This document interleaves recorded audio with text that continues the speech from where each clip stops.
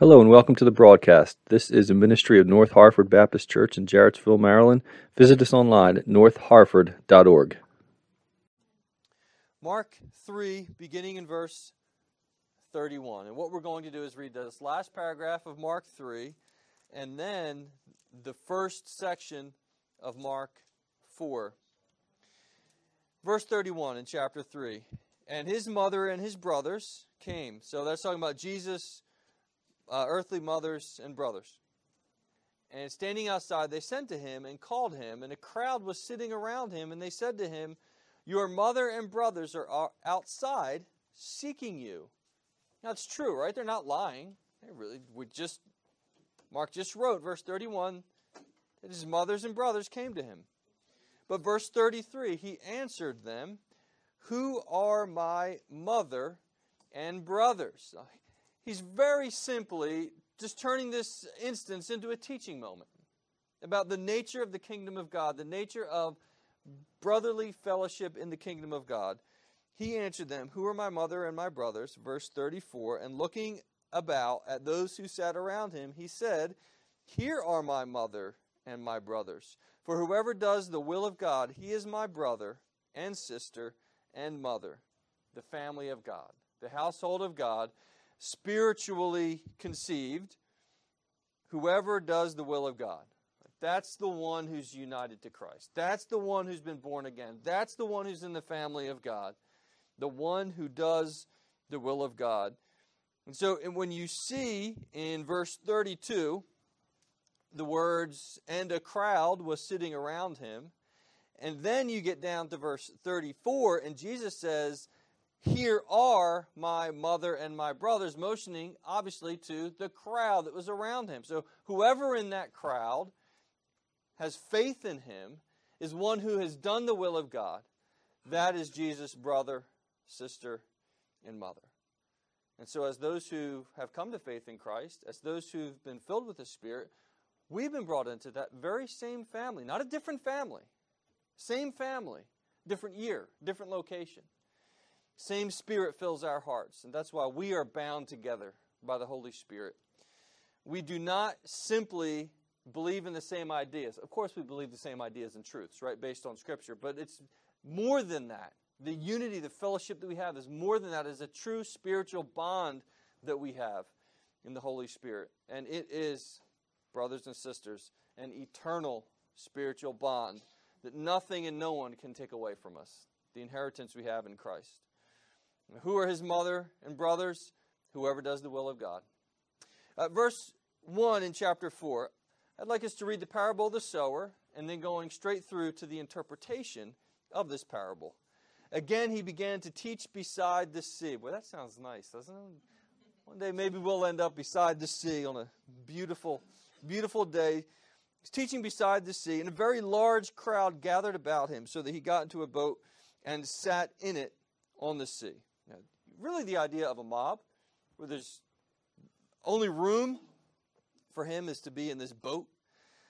And the whole crowd was beside the sea on land, and he was teaching them many things in parables. And in his teaching he said to them, "Listen, behold, a sower went out to sow. And as he sowed, some seed fell along the path, and the birds came and devoured it. Other seed fell on a rocky ground, where it did not have much soil, and immediately it sprang up, since it had no depth of soil. But when the sun rose, it was scorched, and since it had no root, it withered away. Other seed fell among the thorns, and the thorns grew up and choked it, and it yielded no grain. Other seed fell into the good soil, and produced grain, growing up and increasing and yielding 30-fold, 60-fold, 100-fold. And he said, He who has ears, let him hear." Thinking in a general sense, you could see some principles here. Problem is not the sower. The problem is not the seed. The problem is where it lands. Verse 10, and when he was alone, those around him with the 12 asked him about the parables. And he said to them, "To you has been given the secret of the kingdom of God," or the mystery of the kingdom of God. Something long held secret, but now fully revealed. the secret of the kingdom of God. But for those outside, everything is in parables, so that they may indeed see, but not perceive, and may indeed hear, but not understand, lest they should turn and be forgiven. And he said to them, do you not understand this parable? How then will you understand all the parables? Now, this parable is unique in one sense. It's a parable about parables. It's a parable about how the word goes out and how it's received and how sometimes it bears fruit, but other times it doesn't. So if you don't understand this parable, how will you understand all the other parables? Verse 13. Now, verse 14, interpretation. All right, the sower sows the word. All right, the word of God, the word of the kingdom. That's what the sower is sowing, obviously by speaking it. Right? Speaking the word.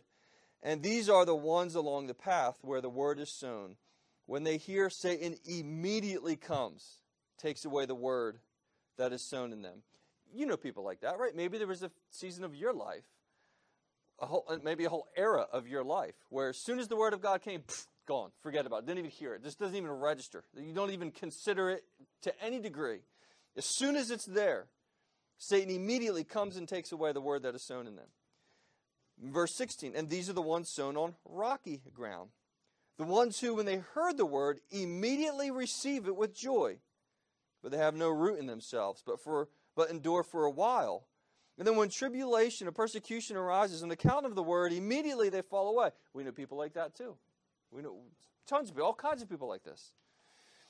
Verse 18, and others are the ones sown among thorns.